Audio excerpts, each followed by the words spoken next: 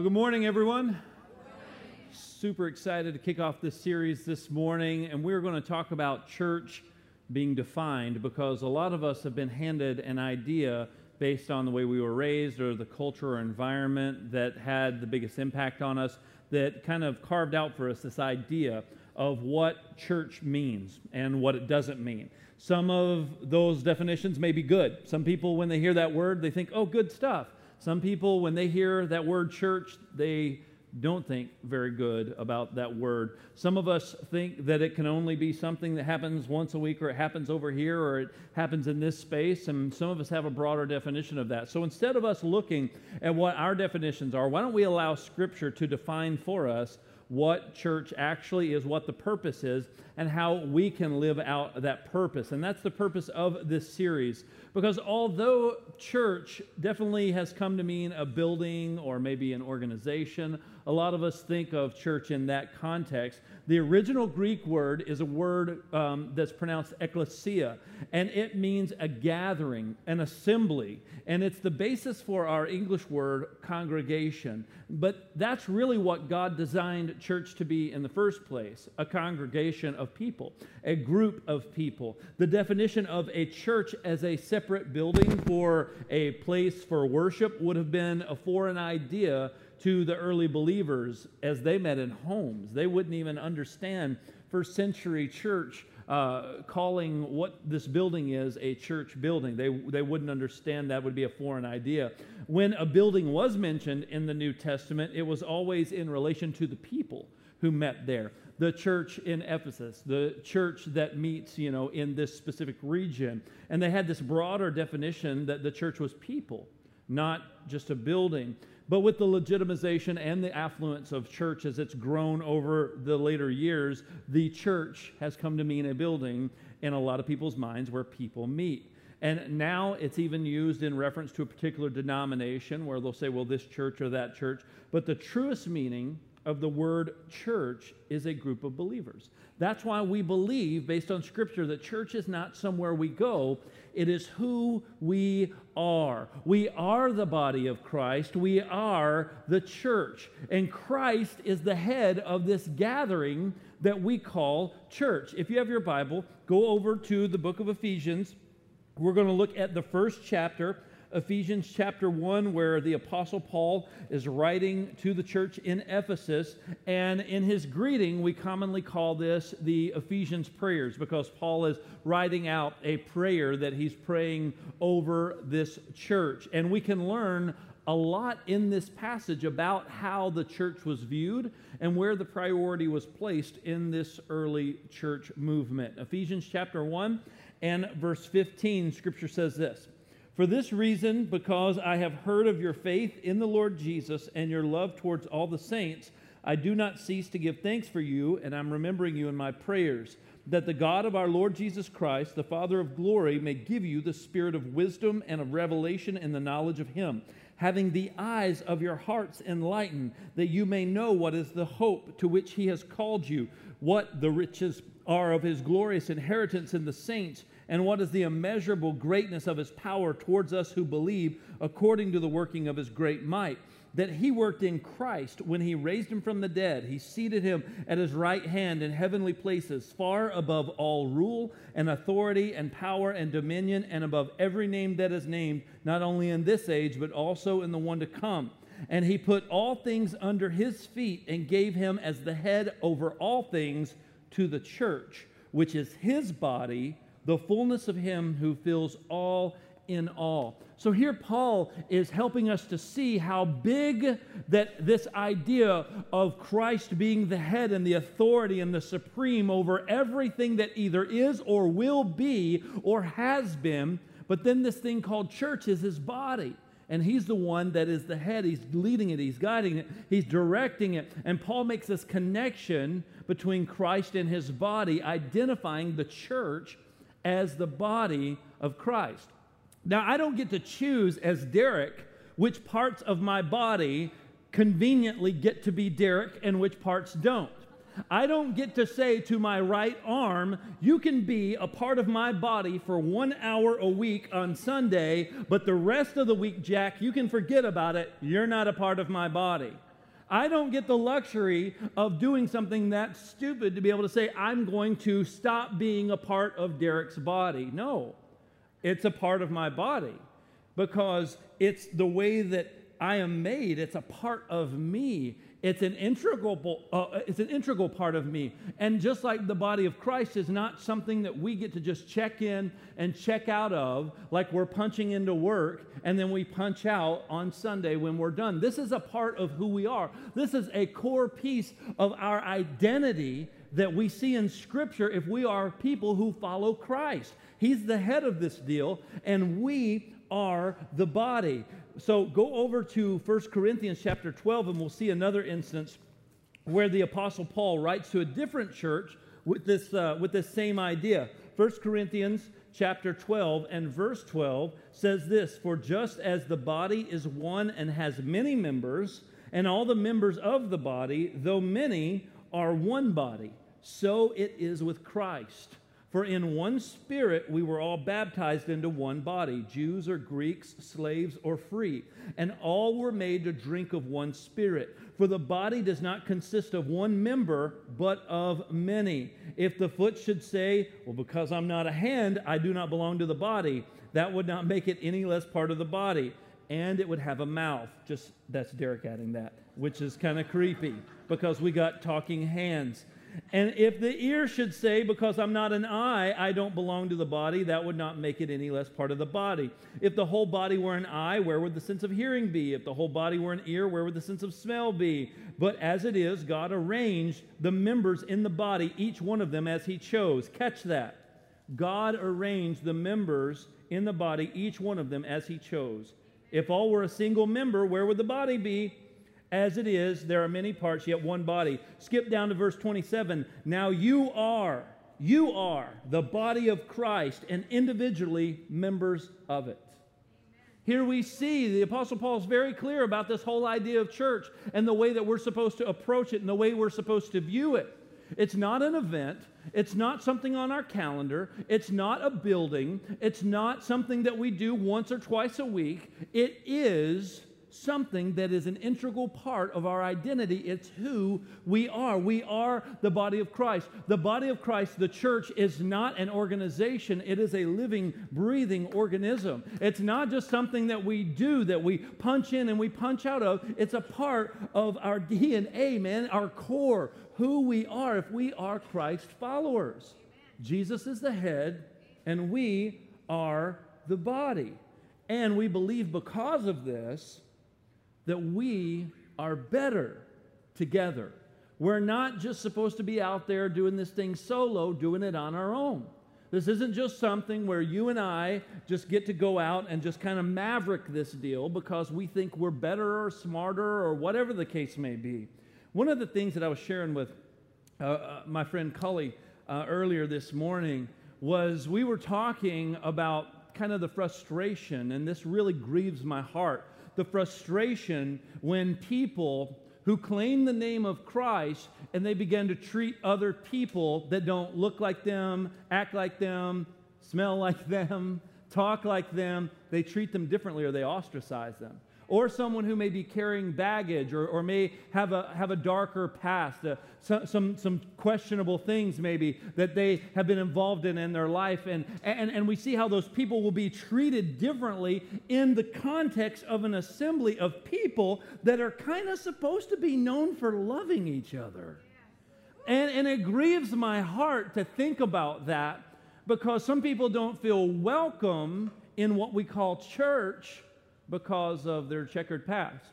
Or some people don't feel like they can connect or be a part, or people will kind of, move when they see someone come and sit close by them that they may feel uncomfortable around. And I began to think, man, the calling card that Jesus said that would be the calling card that we are a part of Him and He is a part of us was not our attendance, was not our giving, was not our hours served. It was our love for one another. That's what Jesus said. He said, they will know this, that you are my disciples if you have love one for another.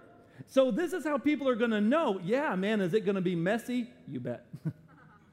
Is it going to be this thing that's made up of people that may have different backgrounds, different ideas, different thoughts, different things? Yes, it is. But you know what? Christ, he's chosen to call this thing his body, that yet we look at and we go, why would you want to be a part of that? Because he loves us. Because when we live for him and he works in us and through us, it brings him glory, and his grace operates in us and through us, and it shows people how great God is, that he would love us in spite of us, not because we are the squeaky clean club that have all of our I's dotted and our T's crossed and we've got it all figured out and we've got all the answers and we're this perfect class of people. No, man, it's like a jambalaya gumbo hot mess sometimes of backgrounds and ideologies and thoughts, and somehow we rally around something that brings us together. Because you probably don't like the same food I like, you probably don't like the same kind of TV shows or movies I like, you don't have the same, but it doesn't matter. That's not what's uniting us. It's what's uniting us is the fact that we have found value in Christ alone. Amen. We have found value in what Christ has done on the cross. And because we have experienced a measure, because, man, we keep growing and experiencing more and more of who he is. As we have experienced a measure of his love and his grace in our lives, it should change us. And if it's not changing us, are we experiencing that love and grace of God? Because it should be changing the way we interact with other people. It should change our priorities. It should reset the things that we think are important. Let's watch this happen in Scripture over in the book of Acts chapter 2. So let me give you just a setup here. In Acts chapter 2, here we have this big festival, and there's people from all over, a bunch of different regions. They all speak different languages. They have different backgrounds. And the people who were following Christ after Christ has already risen, they're meeting in a room, and they're waiting. And the Holy Spirit falls, and they begin to speak in other tongues. And as they began to speak in these other tongues, some of those people began to perk up and go, oh, that I'm hearing my language spoke. And they're wondering, how on earth are these people who are these Jewish people speaking these different languages, and they're hearing the gospel being shared, they're hearing God being glorified, and it's blowing their mind. And people are like, how are they doing this? Are they drunk? And Peter, he was there, Jesus' disciple, he pipes up, he goes, hey, these people aren't drunk like you think, like you'd suppose. He said, it's not even time for them to be drunk. It's like the wrong time of the day. Like there's a time, I guess. You know, he said it's not the right time. And he says, they're not drunk like you suppose. He said, rather, this was a prophecy that was given, and it's being fulfilled right in front of your eyes. And he quotes the prophecy from Joel chapter 2. And as he quotes that prophecy, he then has this audience. He begins to speak, and he gives this sermon. And he begins to talk about Christ and how he was crucified and how he was buried and rose from the dead. And he begins to talk about how Jesus was the Christ, the Messiah. And he begins to share this information with them, and it does something to them. Let's look at Acts chapter 2, and let's look at verse 37, and let's see what happened. Now, when they heard this, that message that he was preaching, they were cut to the heart. And they said to Peter and the rest of the apostles, brothers, what are we going to do? Like, they're like, what are we supposed to do with this? This has cut us to the core. And Peter said to them, repent and be baptized, every one of you, in the name of Jesus Christ for the forgiveness of your sins, and you will receive the gift of the Holy Spirit. For the promises for you and for your children and for all who are afar off, everyone whom the Lord our God calls to himself. And with many other words he bore witness, and he continued to exhort them, and he said, save yourselves from this crooked generation. So those who received his word were baptized, and there were added that day about 3,000 souls. Oh my goodness, what? So 3,000 people are added to this group in one day because of the power of God in operation. And they've had this encounter with God. It's opened their eyes. It cut them to the heart. It cut them to the core. And they repented, and they were baptized, and we see what happened. And so now what? Next verse, 42. And they devoted themselves to the apostles' teaching and the fellowship and the breaking of bread and the prayers, and awe came upon every soul, and many wonders and signs were being done through the apostles. And all who believed were together and had all things in common, and they were selling their possessions and their belongings and distributing the proceeds to all as any had need. Day by day, attending the temple together and breaking bread in their homes, they received their food with glad and generous hearts. They were praising God and having favor with all the people, and the Lord added to their number day by day those who were being saved. Wow, so it wasn't just this one time 3,000 people being added. No, people are being added day by day who are repenting, who are being baptized, who are following Jesus, and they're making this radical commitment, and they're loving each other in a real tangible way. They're loving each other in a way where it's shifting and it's changing who they are. It's changing their priorities. Because before, they were more focused on themselves. Like all of us before we encounter Christ, we're just thinking about how we can always get bigger and better and more for ourselves. But now their heart has been transformed to where they're caring about other people to the point to where they're like, man, I don't even care about stuff. It doesn't have my heart anymore. You know, before Christ, I had my heart set on that new camel with that sweet saddle, or those sweet sandals that had the swoosh on them, the Jumpman. But you know, now, because of Christ, I'm not concerned with the things I used to be consumed with. I'm now being consumed with Christ, and I'm being consumed with His love, and it's changing my heart, it's changing my mind, it's changing my attitude. And now I'm looking at people differently. I'm looking at, hey, you guys need something? Are you guys okay? I'll sell what I have if you need something. You want to come over and eat? You want to spend time together? Let's fellowship. Let's pray together. Let's go listen to the apostles teach together. Let's go to the temple and let's worship together. You guys want to receive the Lord's Supper together? Let's do that. They just wanted to be together because they knew something. They knew they were better together. And there's an enemy that is outside of this fellowship that would love to break apart that unity.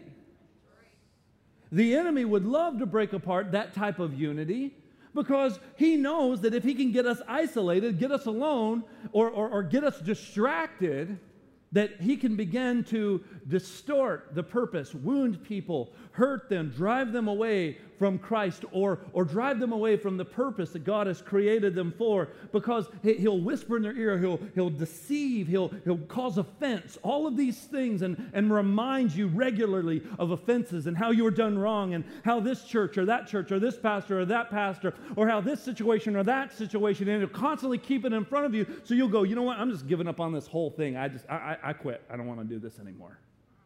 Because the enemy would love to get us isolated, but we are better together, and the early church understood this.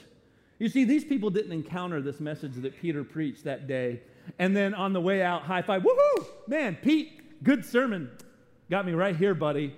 It really touched me. You know, it really motivated me, Pete. I'm really glad. I hope that touched somebody. It was really awesome. See you next week, buddy. That's not what they did. They didn't have this encounter during this time when they were all gathered together, and then they were like, I'm checking out. We'll get together and do this again next week, same time, right? No, they're like, we got to have more. We got to be together.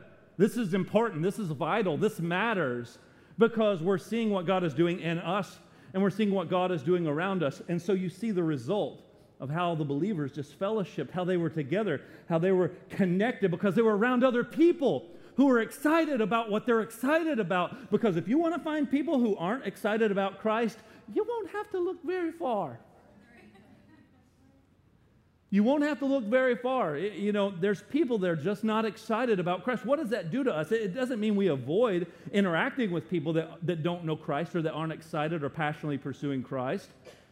But it does mean that we can't always be around that 24/7. We need to gather with other people who are passionate about growing in Christ, following Christ, loving each other, caring for one another, because I get more excited with people who are excited about the same thing I'm excited about. Like, okay, so like this past summer, I went to a comic convention. And a friend of mine from church here went with me and my kids.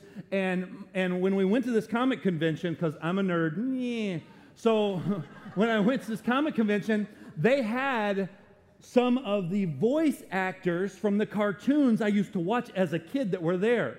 And these guys are old, man. Like, they had all 4 voices of the original 1980s Teenage Mutant Ninja Turtles cartoon there. And there was this one part where they all yell out together, "Turtle power!" And I'm like,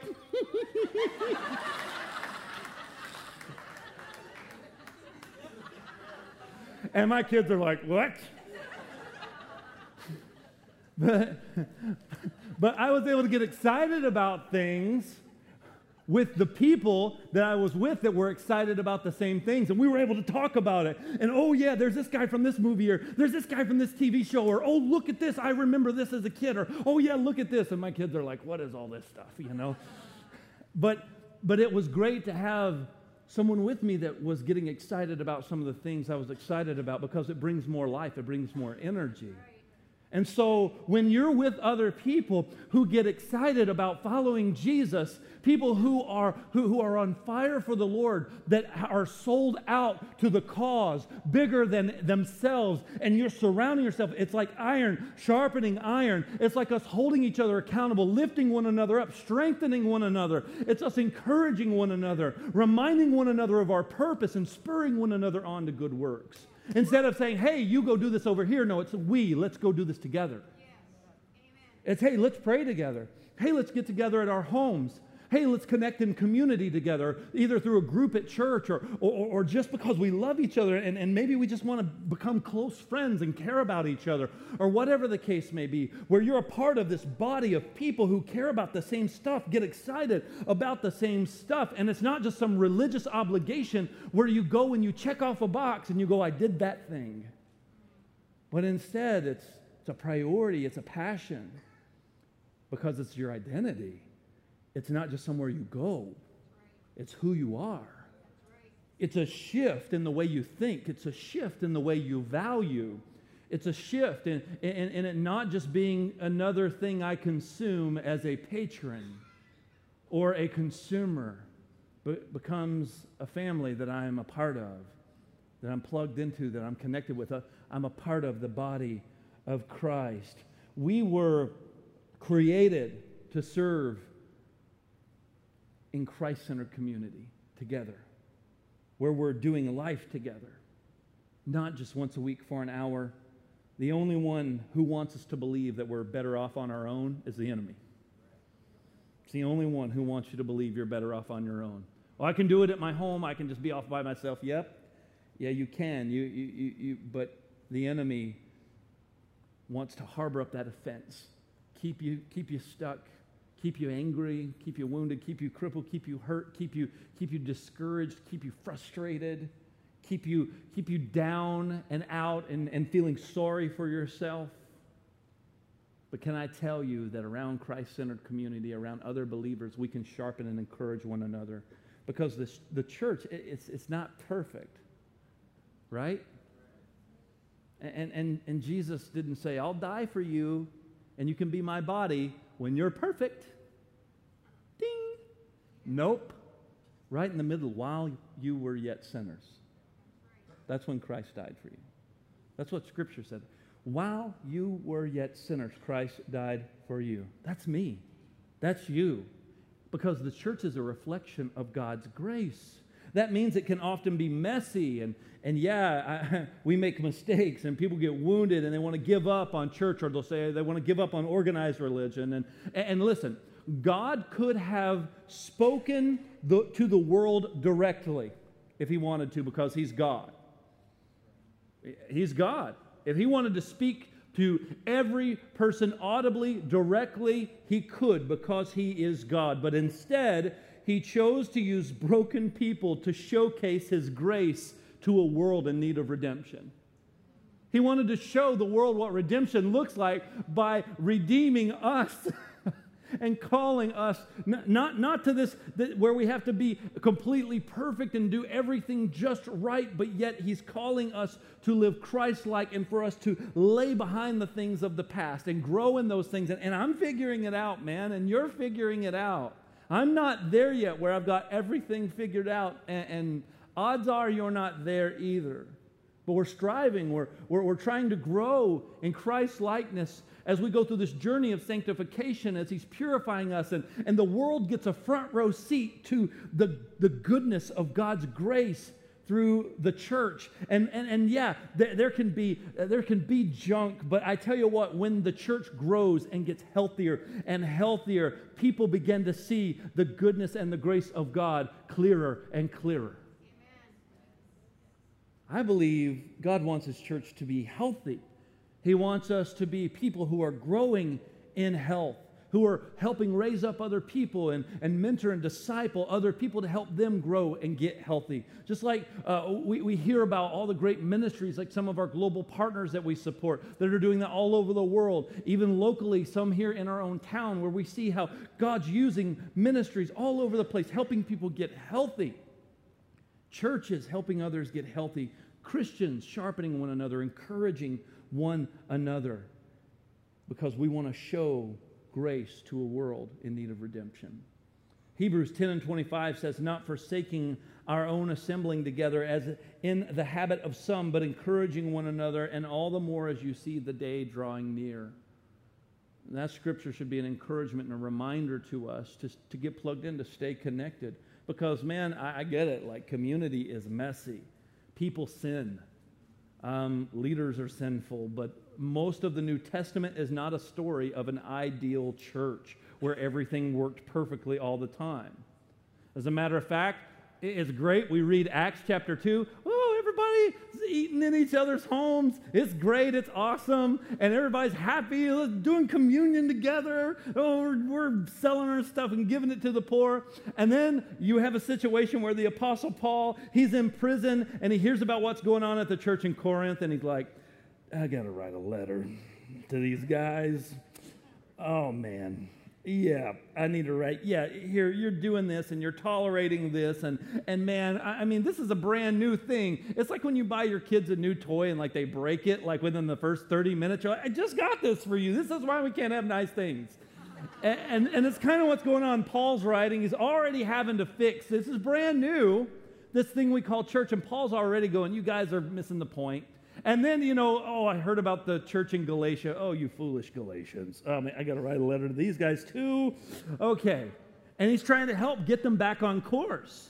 And he's trying to help correct them because they've already gotten off base. And so this stuff is nothing new that we're dealing with. It's not like, oh, the church has gone so far, all this stuff. Yeah, when it was brand new, they started getting off track.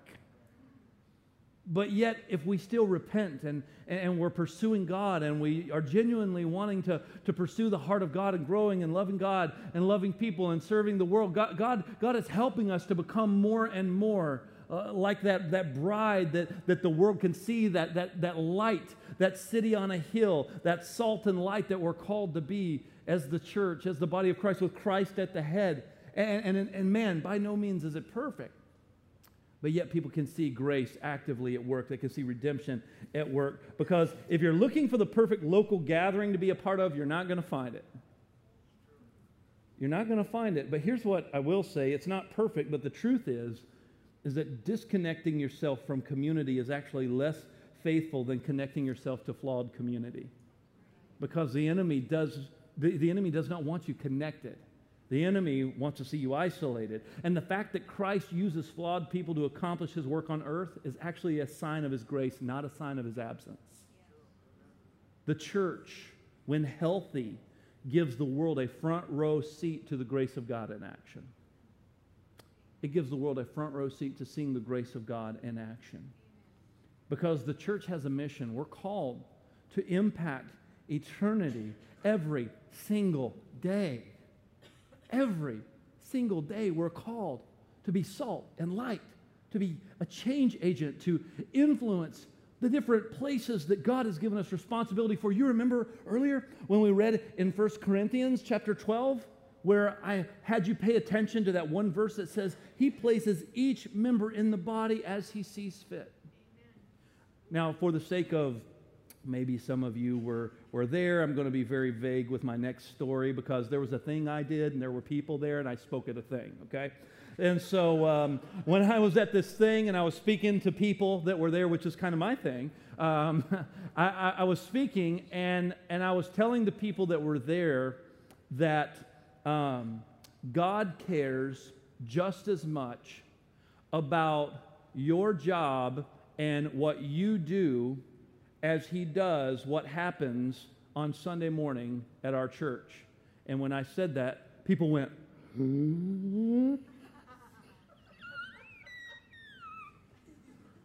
I saw these looks of horror on people's faces. I'm not even kidding. Like, at the same time, there were 4 people in particular that when I said this thing when I was talking at the thing, that these people, it was almost like they synced it up. Like they went together because they had a hard time believing that what they did mattered beyond earning a paycheck. And I was trying to help them see that, yes, it's important what we do on Sunday here at church, but God doesn't go, oh, I really like this thing, but that other thing you do, I can't use that. God can use that just as much because, let me tell you something. It's not about where I go, it's who I am. So that means if I'm in business, if I sit at a desk and I answer the phone, if I'm sitting on an assembly line working, it means that if I'm checking patients in and out, or if I'm teaching children at a school, or if I'm managing something, or if I'm working from home, if I'm running a daycare, whatever I may be doing, it doesn't matter. I can do it as unto the Lord, and eternity can be influenced and impacted because it matters to God, not just having a once-a-week church service, because if all we say is that what we do here matters the most more than anything, then we're telling God when and where He can change lives. And we're saying, God, we've built this nice little playground for you. Enjoy. Change lives. Touch people. Let all these wonderful things happen. No. God has given each one of us a responsibility and gifts and opportunities and a certain desire or opportunity or mind for certain things. And those things aren't just to be used for our personal gain. First and foremost, they're to be used for the glory of God. And when we live life with a purpose shift, a mentality shift, it doesn't just become about what happens for an hour once a week in a church service. It becomes about me living my life every day on purpose with a greater purpose, and that is to influence and impact eternity, because the church is not somewhere I go, it's who I am. I am a part of the body of Christ. I was always confused as a kid because the church that I grew up in, we would have what people would call a move of God in that church. And there would be things there that people would call the power of God. Things that would happen in those church services where they would say, wow, the Spirit of God really moved and the power of God really moved in this instance. And they were just blown away and someone's life would be changed. And I believe some of those things were legitimate. But the part that confused me and bothered me was that we would go out to eat at a restaurant after it happened and God didn't move in the restaurant. And the power of God didn't move in the restaurant.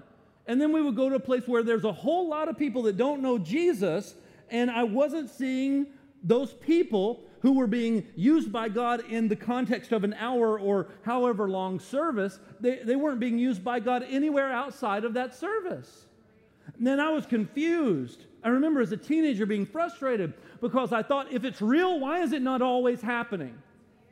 If it's real, then why is it limited to this space, this sandbox that we've given God? And if it's real, I want to see God touching and changing lives and the power of God moving in people's lives in the everyday and the mundane, because when I look at the life of Christ, you want to know where miracles happen? You want to know where life change happened? Jesus was walking from this town to that town, and he came upon a place where there was a guy. He was blind, and he said, hey, you want to be healed? Jesus was going from this place to that place, and he was on a journey, and he was just going to a different town. And as he was on his way, a leper came up to him. I don't see very many of those things happening in the context of the temple. There were a few that happened in the context of a temple worship gathering. Sure, so God can move in that context, but Jesus ministered in the everyday.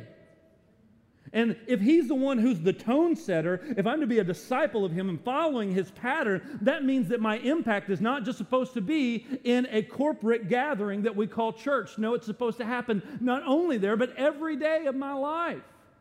When there's opportunity, that means my antennas need to be up. And I need to be aware that my life has a greater purpose than me just going through the ebb and flow of life, trying to be a nice person and wait for Sunday and we'll have a little Jesus. He's not interested in that. Church is not somewhere you go. It's who you are, and we're called to impact eternity. The church is supposed to be salt and light. We're supposed to have an influence in the world around us where people are seeing Jesus. people are experiencing and encountering His love, they're seeing something different, something that doesn't fit with the culture. It doesn't fit with the culture's societal norms. It's something that goes against the grain, but it's attractive to them. Something that makes them go, I want what you have. There is something unique there because the value system that you live with, the way you conduct yourself, the things that you do at work, the way you work your work, the way you raise your children, the way that you engage other people in the workplace and in the marketplace. It's different. And the power of God can move there just like it can in a church service. I'm getting off my soapbox. I just need a minute. All right. Every single day.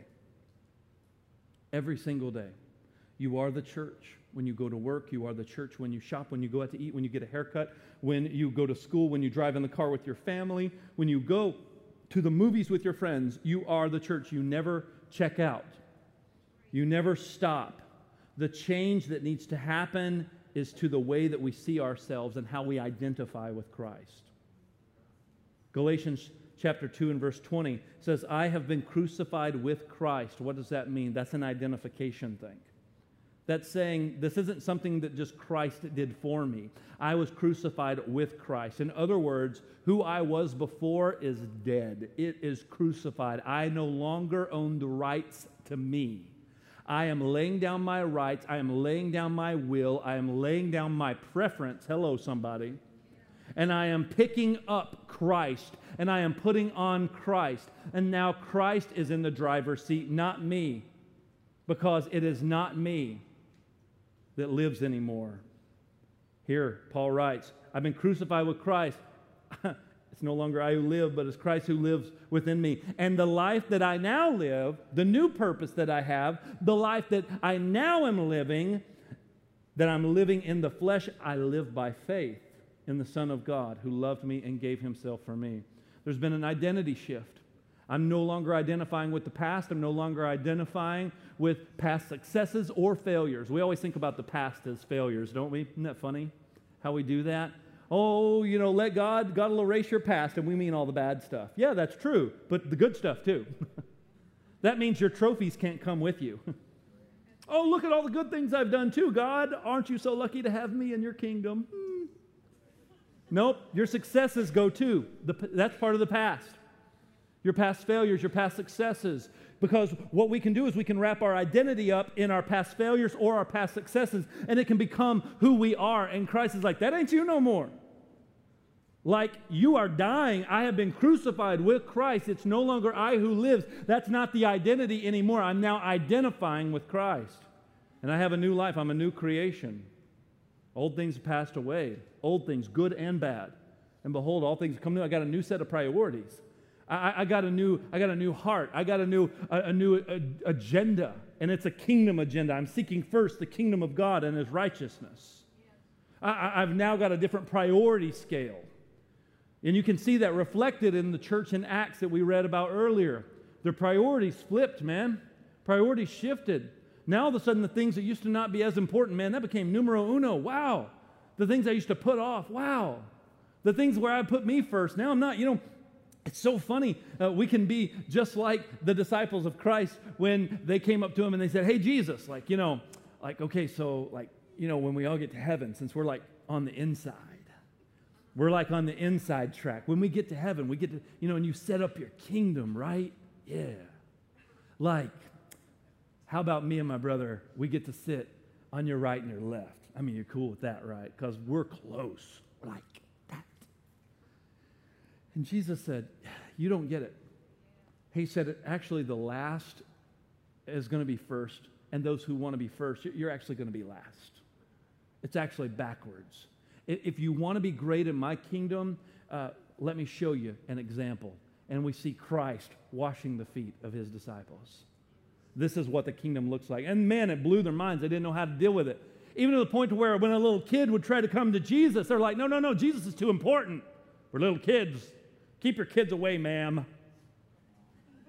And Jesus says, don't forsake the little children to come to me. Why? Because for such as this, the kingdom of heaven actually belongs to them. Like they get it. They understand. I could just come to him. There's a different mentality. There's a different understanding. My priorities shift. Something in me changes when I now belong to Christ. It's no longer I who lives, it's Christ who lives in me. So stop viewing church as somewhere you go. It's no longer we who live, but it's now Christ who lives in us. It's no longer about what is convenient for you. It is no longer about if you are this person who's got all this stuff put together and you're doing all these wonderful things. It's now about if you are truly in Christ, because it is about serving Him, loving others, gathering in Christ-centered community to grow together, not forsaking that, making a bigger impact on eternity together, seeking first the kingdom of God and His righteousness every single day. So this week, in your community group, you're going to be faced with and asked some questions that are going to make you think. I mean, you're going to have to think and answer some questions this week in your community group. And my hope is that through this process that we go through corporately as a church, that your definition of church is changing and that you stop simply going to church and you start growing in being the church every single day. Jesus is the head. We have been invited to be a part of this beautiful thing called church, to show grace and truth and hope to a world that desperately needs Jesus. Amen? So, Lord, we thank you for this day. And we ask that you would help us to grow in what it means to be the church throughout this entire series. As we go through this, both in our community groups and as we go through this series on the weekends, we pray that you would help us to have paradigm shifts where we begin to see things differently and think differently and have our minds renewed, have our former ways of thought and our former patterns challenged by your word and your Holy Spirit changing us and bringing us on this journey of sanctification, where we begin to have our thinking and our priorities and our heart realigned to what you say is important. So help us to do that together as a church, and let this transform our church in such a radical way that we begin to live out this mission that you've called us to in a real, tangible way. Lord, we give this to you, and we ask you to continue to move in and among us as we dive into your word and as we challenge one another and as we connect together and go deeper together. In Jesus' name, amen. Would you stand? Before you go, don't forget to stop over by the community group wall. If you are not plugged in, you need to get plugged in. That's really all I'm going to say, because we've got a lot of groups available. You need to get plugged in. This is so important that we go in through this together. Our team has done an incredible job putting this together. I'm super excited about what this week is going to hold for you as we go through this stuff together and continue to dive deep into this. Also, don't forget to stop and say hello to Cully and just get connected with Samaritan's Hand, however God may see fit. At the very least, we can commit as a church body to continue to pray for them and lift them up and just encourage them when we see Cully and his team throughout town, because we believe in what they're doing, and we love the fact that they're one of our global partners. Amen? All right, so before you go, number 6 and 24 says, may the Lord bless you and keep you. May he make his face shine upon you and be gracious to you. The Lord lift up his countenance upon each and every one of you and give you his peace. God bless you, church. You are dismissed.